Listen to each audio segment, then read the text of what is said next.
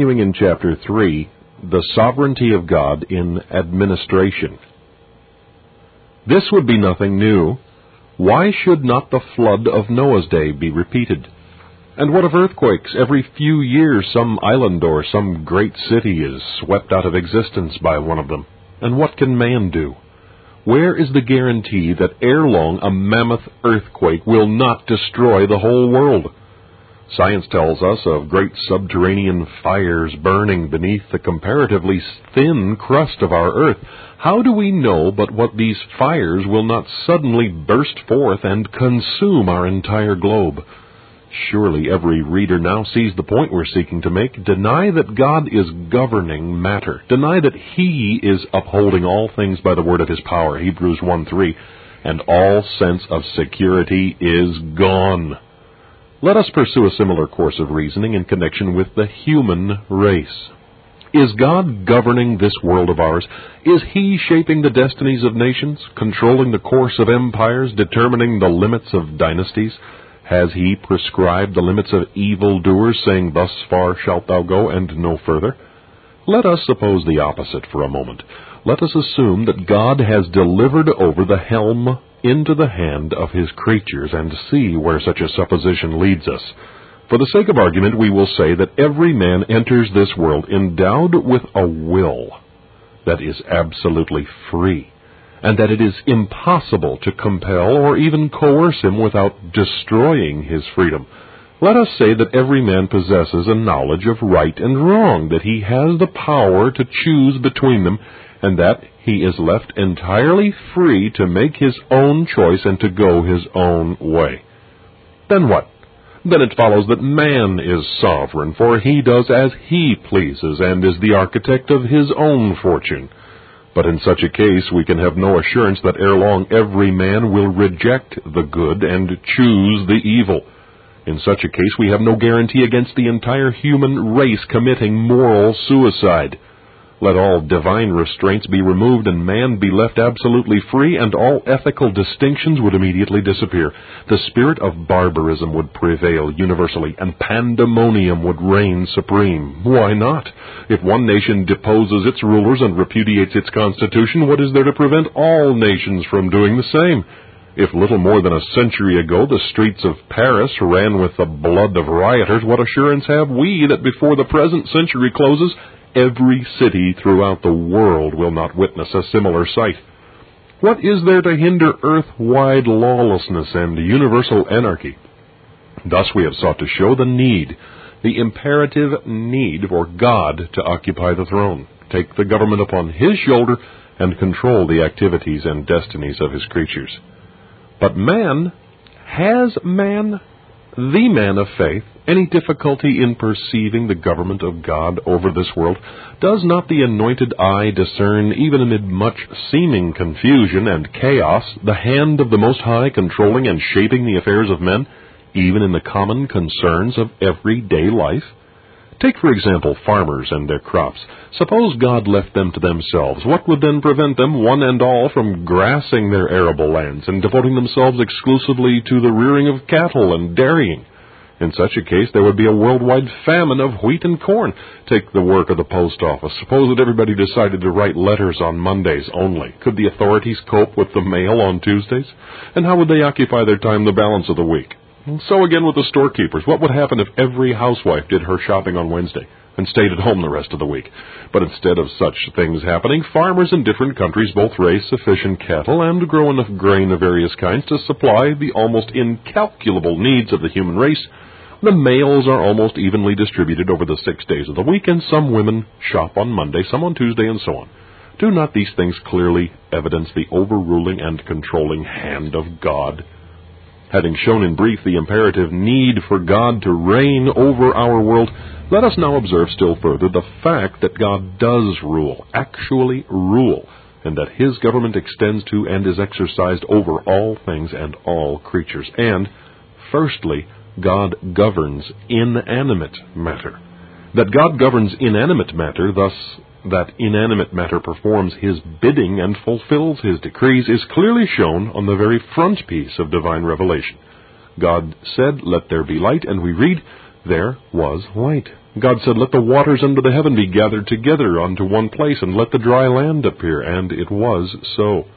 And again God said, "Let the earth bring forth grass, and the herb yielding seed, and the fruit tree yielding fruit after his kind, whose seed is in itself upon the earth." And it was so. As the psalmist declares, "He spake, and it was done. He commanded, and it stood fast." What is stated in Genesis chapter 1 is afterwards illustrated all through the Bible. After the creation of Adam, 16 centuries went by before ever a shower of rain upon the earth. For before Noah there went up a mist from the earth and watered the whole face of the ground. Genesis 2:6. But when the iniquities of the antediluvians had come to the full, then God said, "And behold, I, even I, do bring a flood of waters upon the earth, to destroy all flesh wherein is the breath of life from under heaven, and everything that is in the earth shall die."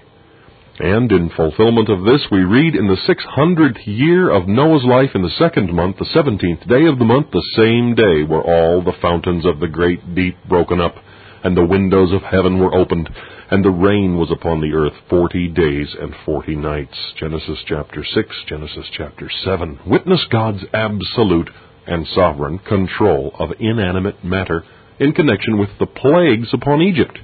At his bidding, the light was turned into darkness, and rivers into blood. Hail fell, and death came down upon the godless land of the Nile, until even its haughty monarch was compelled to cry out for deliverance. Note particularly how the inspired record here emphasizes God's absolute control over the elements. "And Moses stretched forth his rod toward heaven, and the Lord sent thunder and hail, and the fire ran along the ground, and the Lord rained hail upon the land of Egypt. So there was hail and fire mingled with the hail, very grievous, such as there was none like it in all the land of Egypt, since it became a nation. And the hail smote throughout all the land of Egypt, all that was in the field, both man and beast. And the hail smote every herb of the field, and brake every tree of the field. Only in the land of Goshen, where the children of Israel were, was there no hail." Exodus 9:23-26. The same distinction was observed in connection with the 9th plague. "And the Lord said unto Moses, Stretch out thine hand toward heaven, that there may be darkness over the land of Egypt, even darkness which may be felt. And Moses stretched forth his hand toward heaven, and there was a thick darkness in all the land of Egypt 3 days. They saw not one another, neither rose any from his place for 3 days. But all the children of Israel had light in their dwellings." Exodus 10:21-23. The above examples are by no means isolated cases. At God's decree, fire and brimstone descended from heaven, and the cities of the plain were destroyed, and a fertile valley was converted into a loathsome sea of death. At his bidding, the waters of the Red Sea parted asunder, so that the Israelites passed over dry shod, and at his word they rolled back again and destroyed the Egyptians who were pursuing them. A word from him, and the earth opened her mouth, and Korah and his rebellious company were swallowed up. The furnace of Nebuchadnezzar was heated 7 times beyond its normal temperature, and into it 3 of God's children were cast. But the fire did not so much as scorch their clothes, though it slew the men who cast them into it. What a demonstration of the Creator's governmental control over the elements was furnished when he became flesh and tabernacled among men. Behold him asleep in the boat. A storm rises, the winds roar, and the waves are lashed into fury. The disciples who are with him, fearful lest their little craft should founder, awake their master, saying, Carest thou not that we perish? And then we read, And he arose and rebuked the wind, and said unto the sea, Peace, be still. And the wind ceased, and there was a great calm. Mark 4:39. Mark again, the sea, at the will of its Creator, bore him up upon its waves. At a word from him, the fig tree withered. At his touch, disease fled instantly. The heavenly bodies are also ruled by their Maker and perform his sovereign pleasure. Take 2 illustrations. At God's bidding, the sun went back 10 degrees on the dial of Ahaz to help the weak faith of Hezekiah. In New Testament times, God caused a star to herald the incarnation of his Son, the star which appeared unto the wise men of the east. This star, we are told, went before them till it came and stood over where the young child was. Matthew 2:9. What a declaration of this! He sendeth forth his commandment upon earth. His word runneth very swiftly. He giveth snow like wool. He scattereth the hoarfrost like ashes. He casteth forth his ice like morsels. Who can stand before his cold? He sendeth out his word and melteth them. He causeth his wind to blow, and the waters flow. Psalm 147, 15 through 18. The mutations of the elements are beneath God's sovereign control. It is God who withholds the rain. It is God who gives the rain when He wills, where He wills, as He wills, and on whom He wills. Weather bureaus may attempt to give forecasts of the weather, but how frequently God mocks their calculation. Sun spots, the varying activities of the planets, the appearing and disappearing of comets, to which abnormal weather is sometimes attributed, atmospheric disturbances are merely secondary causes, for behind them all is God Himself. Let His word speak once more. And also I have withholden the rain from you when there were yet 3 months to the harvest, and I caused it to rain upon one city, and caused it not to rain upon another city. One piece was rained upon, and the piece whereon it rained not withered. So 2 or 3 cities wandered unto one city to drink water, but they were not satisfied. Yet have ye not returned unto me, saith the Lord. I have smitten you with blasting and mildew, when your gardens and your vineyards and your fig trees and your olive trees increased. The palmer worm devoured them. Yet have ye not returned unto me, saith the Lord. I have sent among you the pestilence after the manner of Egypt. Your young men have I slain with the sword, and have taken away your horses, and have made the stink of your camps to come up into your nostrils. Yet have ye not returned unto me, saith the Lord. Amos chapter 4, verses 10 and 11. Truly then God governs inanimate matter. Earth and air, fire and water, hail and snow, stormy winds and angry seas, all perform the word of His power, and fulfill His sovereign pleasure. Therefore, when we complain about the weather, we are in reality murmuring against God. Secondly, God governs irrational creatures. What a striking illustration of God's government over the animal kingdom is found in Genesis 2:19. And out of the ground the Lord God formed every beast of the field and every fowl of the air, and brought them unto Adam to see what he would call them. And whatsoever Adam called every living creature, that was the name thereof. Should it be said that this occurred in Eden and took place before the fall of Adam and the consequent curse which was inflicted on every creature, then our next reference fully meets the objection.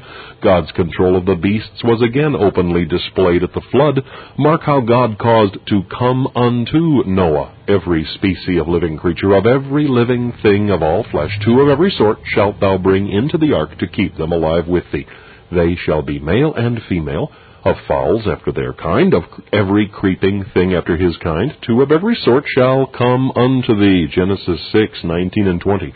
All were beneath God's sovereign control.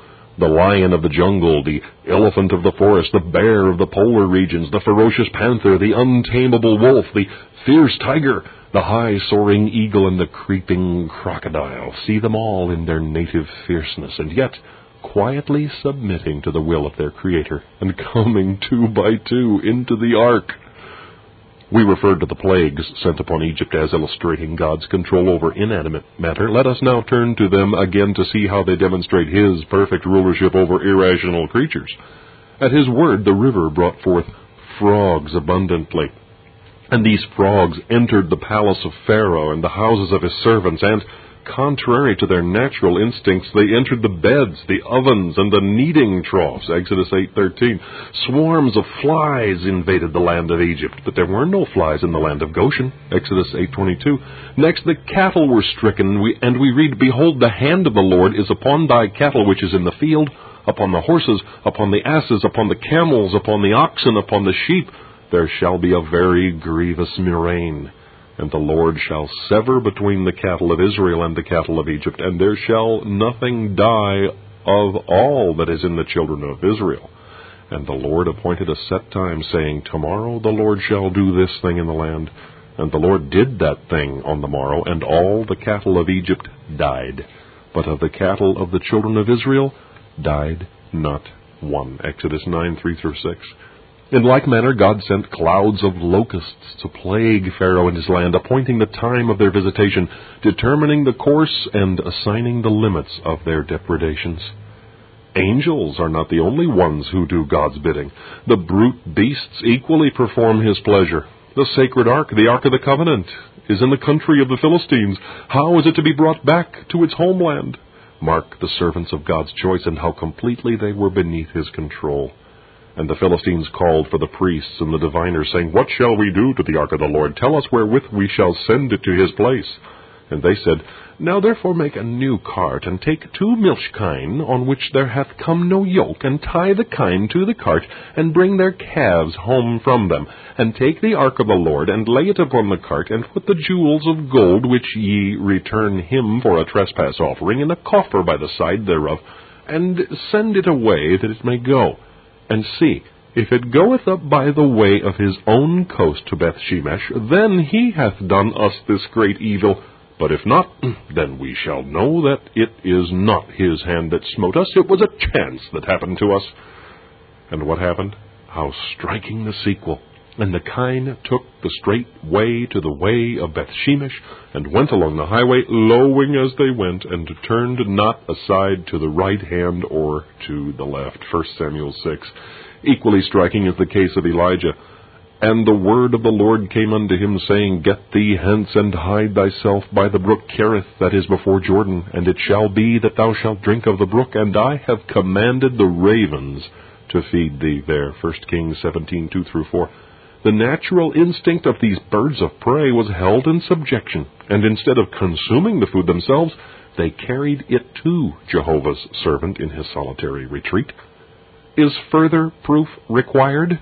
Then it is ready to hand. God makes a dumb ass to rebuke the prophet's madness. He sends forth 2 she-bears from the woods to tear 42 of Elijah's youthful tormentors. In fulfillment of his word, he causes the dogs to lick up the blood of the wicked Jezebel. He seals the mouths of Babylon's lions when Daniel is cast into their den, though later he causes them to devour the prophet's accusers.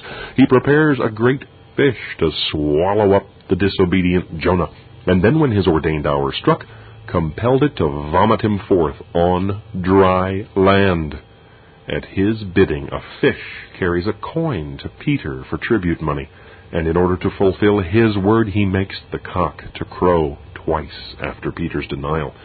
Thus we see that God reigns over irrational creatures, beasts of the field, birds of the air, fishes of the sea, all perform his sovereign bidding. Thirdly, God governs the children of men. We fully appreciate the fact that this is the most difficult part of our subject, and accordingly it will be dealt with at greater length in the pages that follow. But at present we consider the fact of God's government over men in general before we attempt to deal with the problem in detail. 2 alternatives confront us, and between them we are obliged to choose. Either God governs or he is governed.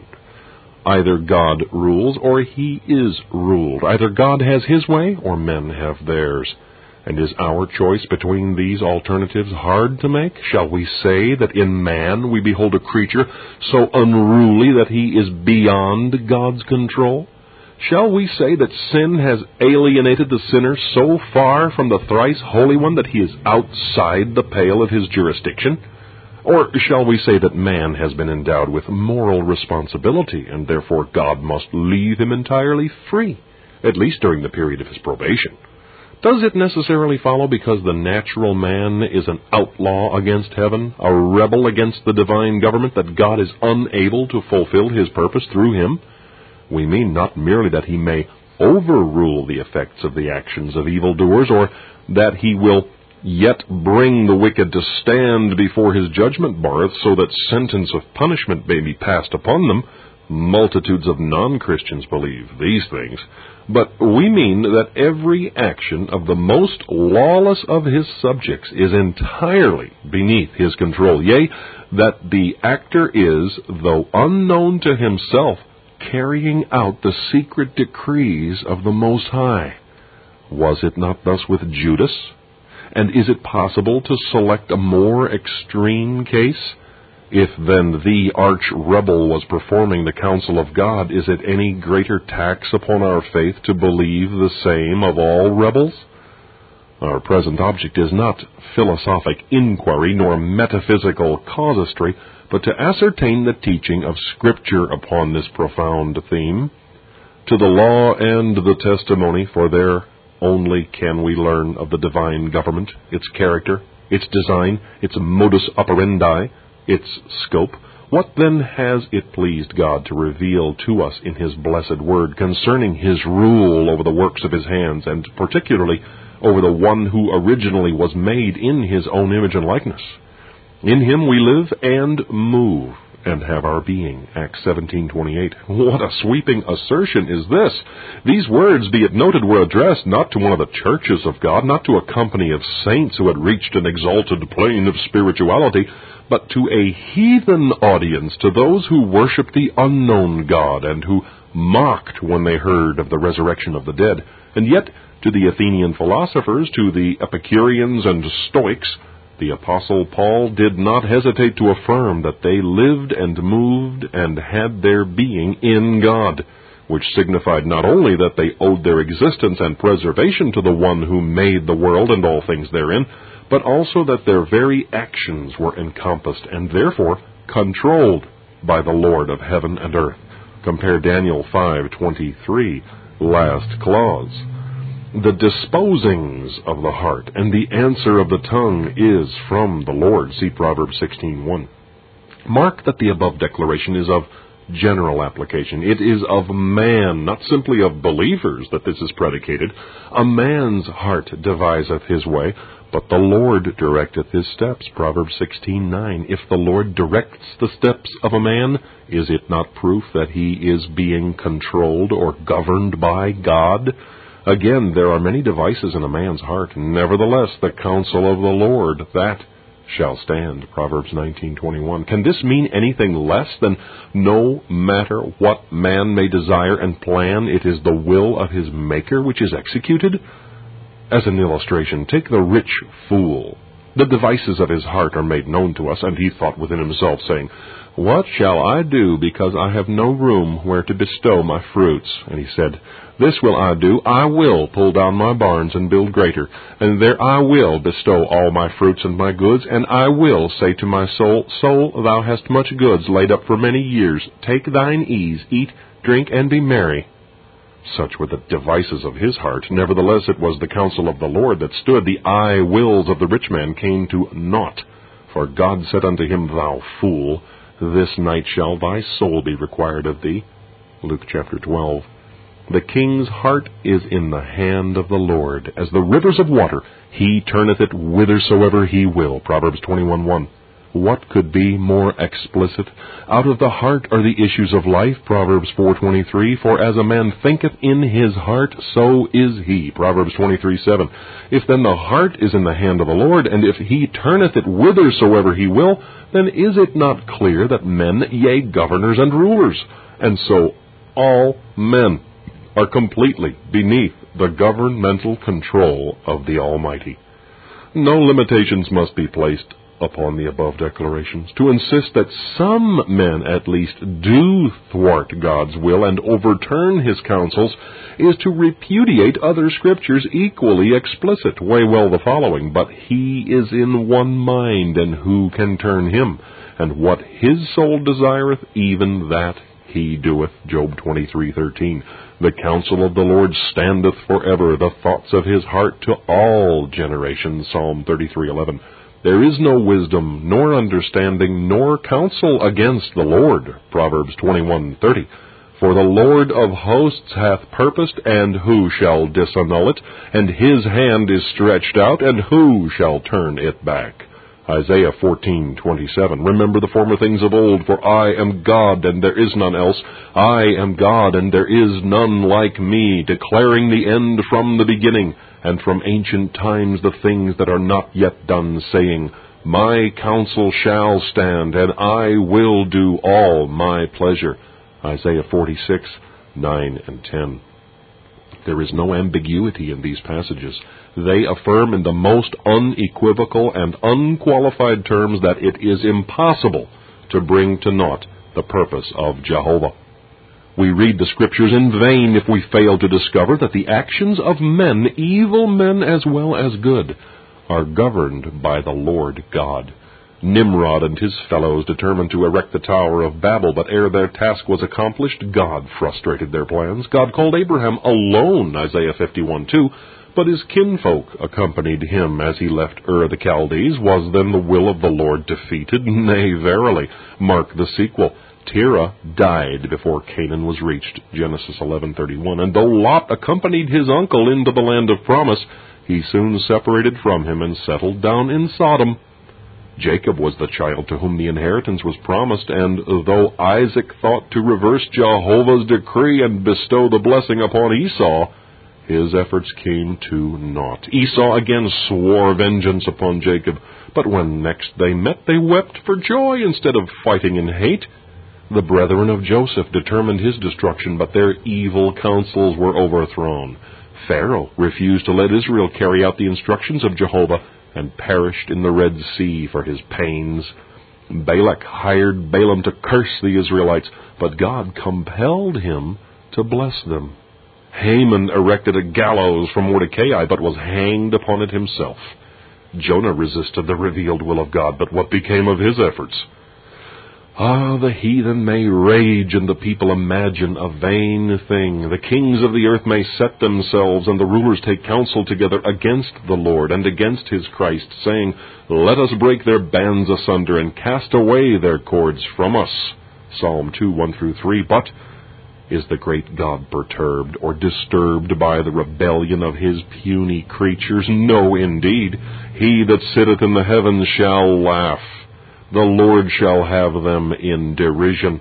Verse 4. He is infinitely exalted above all, and the greatest confederacies of earth's pawns, and their most extensive and vigorous preparations to defeat his purpose are, in his sight, altogether puerile. He looks upon their puny efforts not only without any alarm, but he laughs at their folly. He treats their impotency with derision. He knows that he can crush them like moths when he pleases, or consume them in a moment with the breath of his mouth. It is but a vain thing for the potsherds of the earth to strive with the glorious majesty of heaven. Such is our God. Worship ye him. Mark, too, the sovereignty which God displayed in his dealings with men. Moses, who was slow of speech, and not Aaron, his elder brother, who was not slow of speech, was the one chosen to be his ambassador in demanding from Egypt's monarch the release of his oppressed people. Moses again, though greatly beloved, utters one hasty word and was excluded from Canaan, whereas Elijah passionately murmurs and suffers but a mild rebuke and was afterward taken to heaven without seeing death. Uzzah merely touched the ark and was instantly slain, whereas the Philistines carried it off in insulting triumph and suffered no immediate harm. Displays of grace which would have brought a doomed Sodom to repentance failed to move an highly privileged Capernaum. Mighty works which would have subdued Tyre and Sidon left the upbraided cities of Galilee under the curse of a rejected gospel. If they would have prevailed over the former, why were they not wrought there? If they proved ineffectual to deliver the latter, then why perform them? What exhibitions are these of the sovereign will of the Most High? God governs angels, both good and evil angels. The angels are God's servants, his messengers, his chariots. They ever hearken to the word of his mouth and do his commands. And God sent an angel unto Jerusalem to destroy it, and as he was destroying, the Lord beheld, and he repented him of the evil, and said to the angel that destroyed, It is enough, stay now thine hand. And the Lord commanded the angel, and he put his sword again into the sheath thereof. 1 Chronicles 21:15 and 27. Many other scriptures might be cited to show that the angels are in subjection to the will of their Creator, and perform his bidding. And when Peter was come to himself, he said, Now I know of a surety that the Lord hath sent his angel, and hath delivered me out of the hand of Herod. Acts 12:11. And the Lord God of the holy prophets sent his angel to show unto his servants the things which must shortly be done. Revelation 22:6. So it will be when our Lord returns. The Son of Man shall send forth his angels, and they shall gather out of his kingdom all things that offend, and them which do iniquity. Matthew 13:41. Again we read, He shall send His angels with a great sound of a trumpet, and they shall gather together His elect from the four winds, from one end of heaven to the other. Matthew 24:31. The same is true of evil spirits. They, too, fulfill God's sovereign decrees. An evil spirit is sent by God to stir up rebellion in the camp of Abimelech. Then God sent an evil spirit between Abimelech and the men of Shechem, which aided him in the killing of his brethren. Judges 9:23. Another evil spirit He sent to be a lying spirit in the mouth of Ahab's prophets.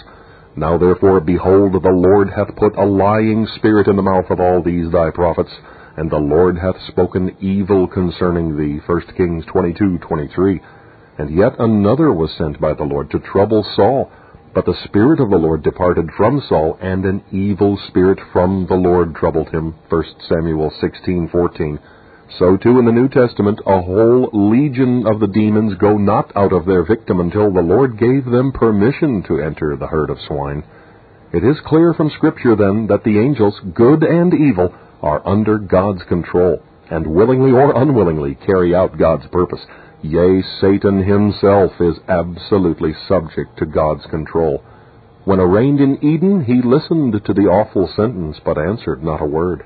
He was unable to touch Job until God granted him leave. So, too, he had to gain our Lord's consent before he could sift Peter.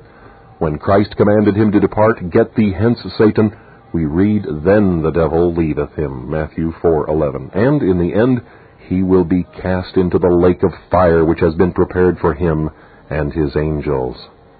The Lord God omnipotent reigneth. His government is exercised over inanimate matter, over the brute beasts, over the children of men, over angels, good and evil, and over Satan himself.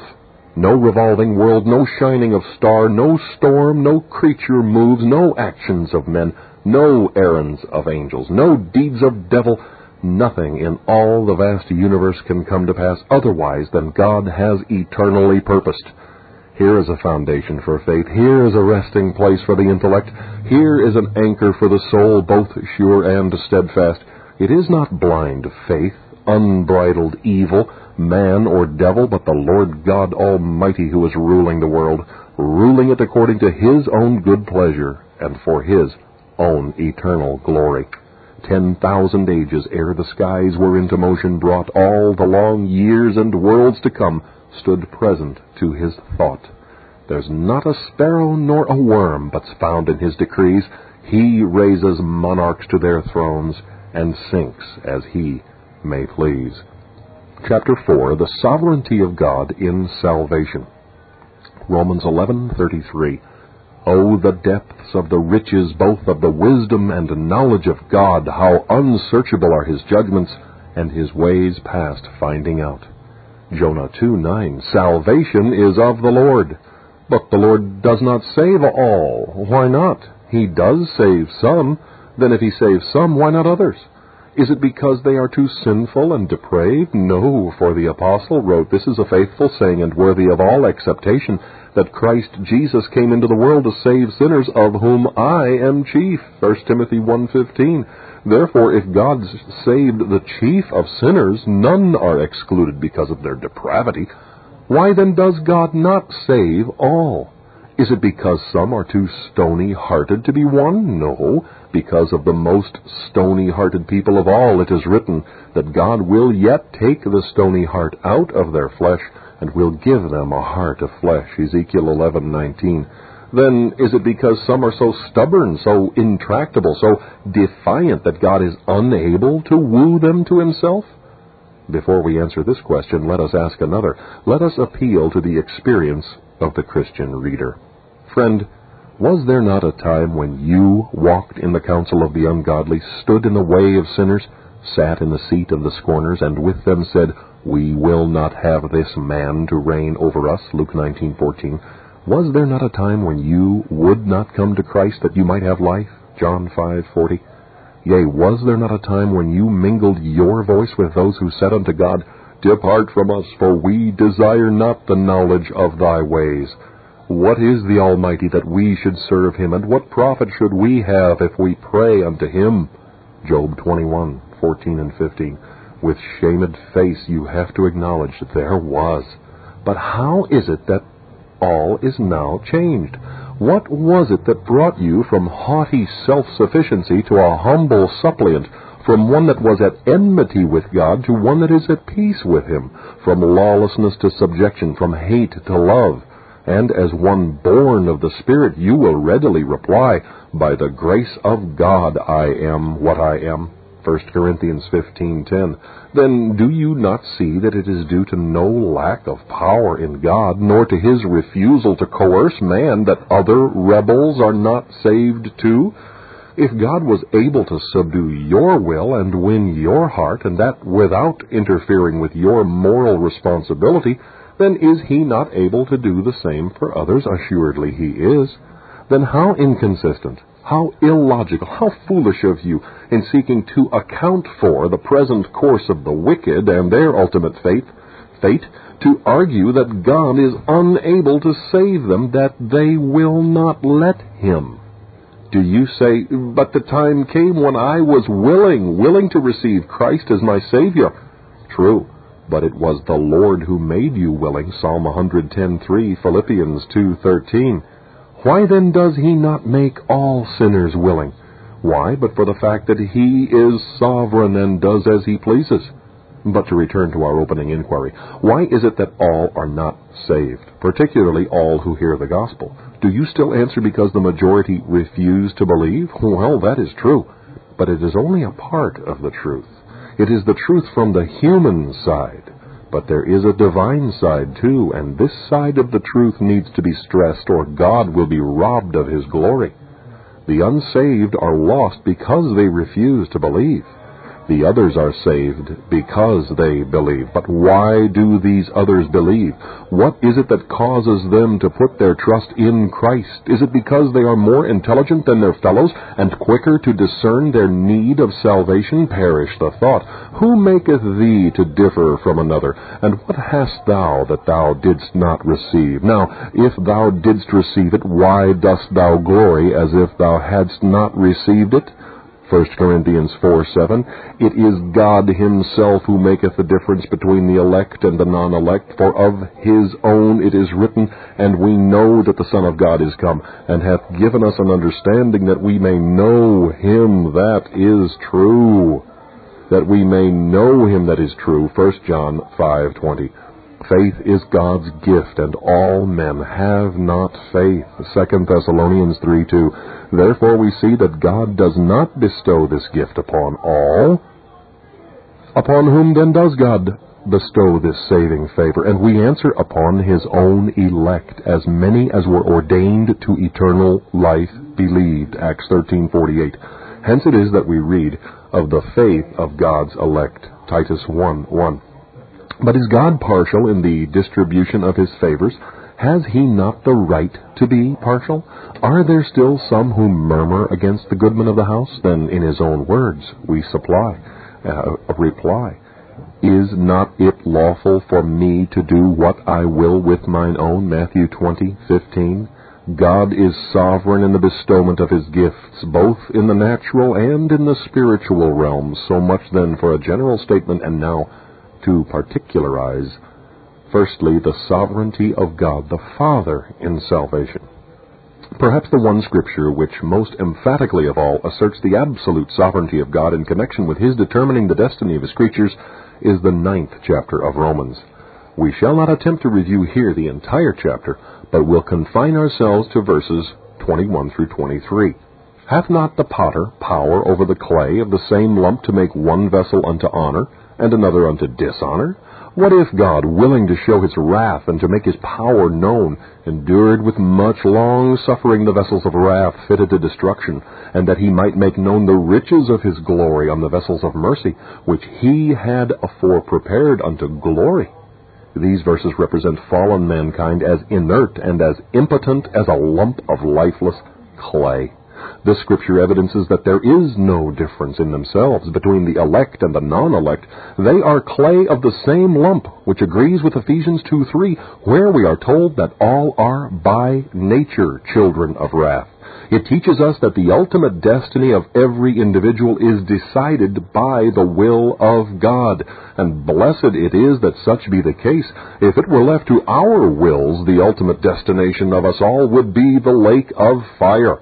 It declares that God himself does make a difference in the respective destinations to which he assigns his creatures. For one vessel is made unto honor, and another unto dishonor. Some are vessels of wrath, fitted to destruction. Others are vessels of mercy, which he had afore prepared unto glory. We readily acknowledge that it is very humbling to the proud heart of the creature to behold all mankind in the hand of God, as the clay is in the potter's hand. Yet this is precisely how the Scriptures of truth present the case. In this day of human boasting, intellectual pride, and the deification of man, it needs to be insisted upon that the potter forms his vessels for himself. Let man strive with his Maker as he will, the fact remains that he is nothing more than clay in the heavenly potter's hands. And while we know that God will deal justly with his creatures, that the judge of all the earth will do right, nevertheless, he shapes his vessels for his own purpose and according to his own pleasure. God claims the indisputable right to do as he wills with his own. Not only has God the right to do as he wills with creatures of his own hands, but he exercises this right, and nowhere is that seen more plainly than in his predestinating grace. Before the foundation of the world, God made a choice, a selection, an election. Before his omniscient eyes stood the whole of Adam's race, and from it he singled out a people and predestinated them unto the adoption of children, predestinated them to be conformed to the image of his Son, ordained them unto eternal life. Many are the Scriptures which set forth this blessed truth, 7 of which will now engage our attention. As many as were ordained to eternal life believed. Acts 13:48. Every artifice of human ingenuity has been employed to blunt the sharp edge of this Scripture and to explain away the obvious meaning of these words. But it has been employed in vain, though nothing will ever be able to reconcile this and similar passages to the mind of the natural man. As many as were ordained to eternal life believed. Here we learn 4 things. First, that believing is the consequence and not the cause of God's decree. Second, that a limited number only are ordained to eternal life. For if all men without exception were thus ordained by God, then the words "as many as" are a meaningless qualification. Third, that this ordination of God is not to mere external privileges, but to eternal life. Not to service, but to salvation itself. Fourth, that all, as many as, not one less, who are thus ordained by God to eternal life will most certainly believe. The comments of the beloved Spurgeon on the above passage are well worthy of our notice. Said he, "Attempts have been made to prove that these words do not teach predestination, but these attempts so clearly do violence to language that I shall not waste time in answering them. I read, 'as many as were ordained to eternal life believed,' and I shall not twist the text, but shall glorify the grace of God by ascribing to that grace the faith of every man. Is it not God who gives the disposition to believe? If men are disposed to have eternal life, does not he, in every case, dispose them? Is it wrong for God to give grace? If it be right for him to give it, is it wrong for him to purpose to give it? Would you have him give it by accident? If it is right for him to purpose to give grace today, it was right for him to purpose it before today, and since he changes not from eternity." Unquote. Even so, then, at this present time also there is a remnant according to the election of grace. And if by grace, then it is no more of works, otherwise grace is no more grace. But if it be of works, then is it no more grace, otherwise work is no more work. Romans 11:5 and 6. The words "even so" at the beginning of this quotation refer us to the previous verse where we are told, I have left me 7,000 in Israel, all the knees which have not bowed unto Baal. Note particularly the word left, or reserved. In the days of Elijah there were 7,000, a small minority, who were divinely preserved from idolatry and brought to the knowledge of the true God. This preservation and illumination was not from anything in themselves, but solely by God's special influence and agency. How highly favored such individuals were to be thus reserved by God. Now, says the apostle, just as there was a remnant in Elijah's days left by God, even so there is in this present dispensation a remnant according to the election of grace, Romans 11:5. Here the cause of election is traced back to its source. The basis upon which God elected this remnant was not faith foreseen in them, because a choice founded upon the foresight of good works or faith is just as truly made on the ground of works as any choice can be, and in such a case it would not be of grace. For, says the apostle, if by grace, then it is no more of works, otherwise grace is no more grace, which means that grace and works are opposites. They have nothing in common and will no more mingle than will oil and water. Thus, the idea of inherent good foreseen in those chosen, or of anything meritorious performed by them, is rigidly excluded. A remnant according to the election of grace signifies an unconditional choice resulting from the sovereign favor of God. In a word, it is absolutely a gratuitous election. For ye see your calling, brethren, how that not many wise men after the flesh, not many mighty, not many noble are called, but God hath chosen the foolish things of the world to confound the wise, and God hath chosen the weak things of the world to confound the things which are mighty, and base things of the world, and things which are despised hath God chosen, yea, and things which are not, to bring to naught things that are, that no flesh should glory in his presence. 1 Corinthians 1:26-29. 3 times over in this passage, reference is made to God's choice, and choice necessarily supposes a selection, the taking of some and the leaving of others. The chooser here is God himself, as said the Lord Jesus to the apostles, ye have not chosen me, but I have chosen you. John 15:16. The number chosen is strictly defined, not many wise after the flesh, not many noble, etc., which agrees with Matthew 20:16. So the last shall be first, and the first last, for many be called, but few chosen. So much then for the fact of God's choice. Now mark the objects of his choice. The ones spoken of above are chosen of God, the weak things of the world, base things of the world, and things which are despised. But why? To demonstrate and magnify his grace. God's ways as well as his thoughts are utterly at variance with man's. The carnal mind would have supposed that a selection had been made from the ranks of the opulent and influential, the amiable and cultured, so that Christianity might have won the approval and applause of the world by its pageantry and fleshly glory. But that which is highly esteemed among men is abomination in the sight of God. Luke 16:15. God chooses the base things. He did so in the Old Testament times. The nation which he singled out to be the depository of his holy oracles and the channel through which the promised seed should come was not the ancient Egyptians, the imposing Babylonians, nor the highly civilized and cultured Greeks. No, that people upon whom Jehovah set his love and regarded as the apple of his eye were the despised nomadic Hebrews. So it was when our Lord tabernacled among men. The ones whom he took into favored intimacy with himself and commissioned to go forth as his ambassadors were, for the most part, unlettered fishermen. And so it has been ever since. So it is today. At the present rates of increase, it will not be long before it is manifested that the Lord has more in despised China, who are really his, than he has in the highly favored USA. More among the uncivilized blacks of Africa than he has in cultured Germany. And the purpose of God's choice, the raison d'etre of the selection he has made, is that no flesh should glory in his presence, there being nothing whatever in the objects of his choice which should entitle them to his special favors. Then all the praise will be freely ascribed to the exceeding riches of his manifold grace.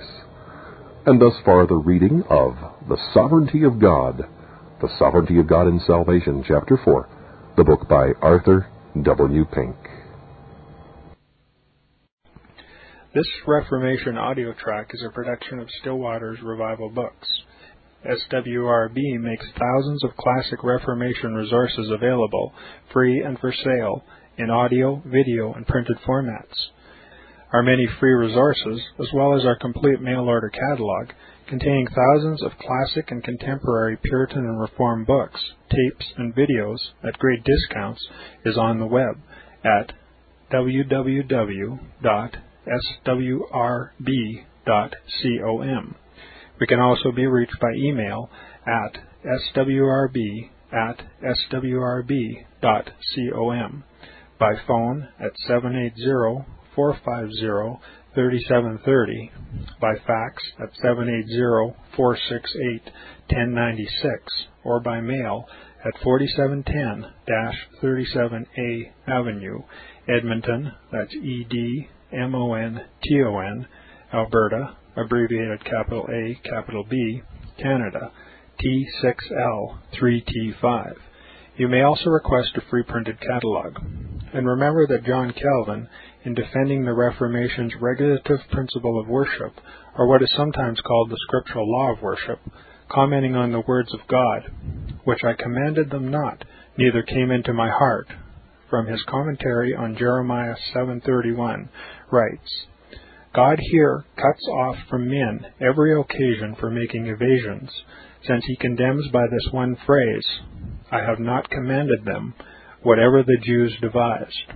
There is then no other argument needed to condemn superstitions than that they are not commanded by God.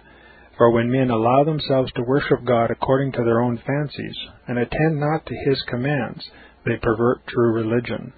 And if this principle was adopted by the Papists, all those fictitious modes of worship in which they absurdly exercise themselves would fall to the ground.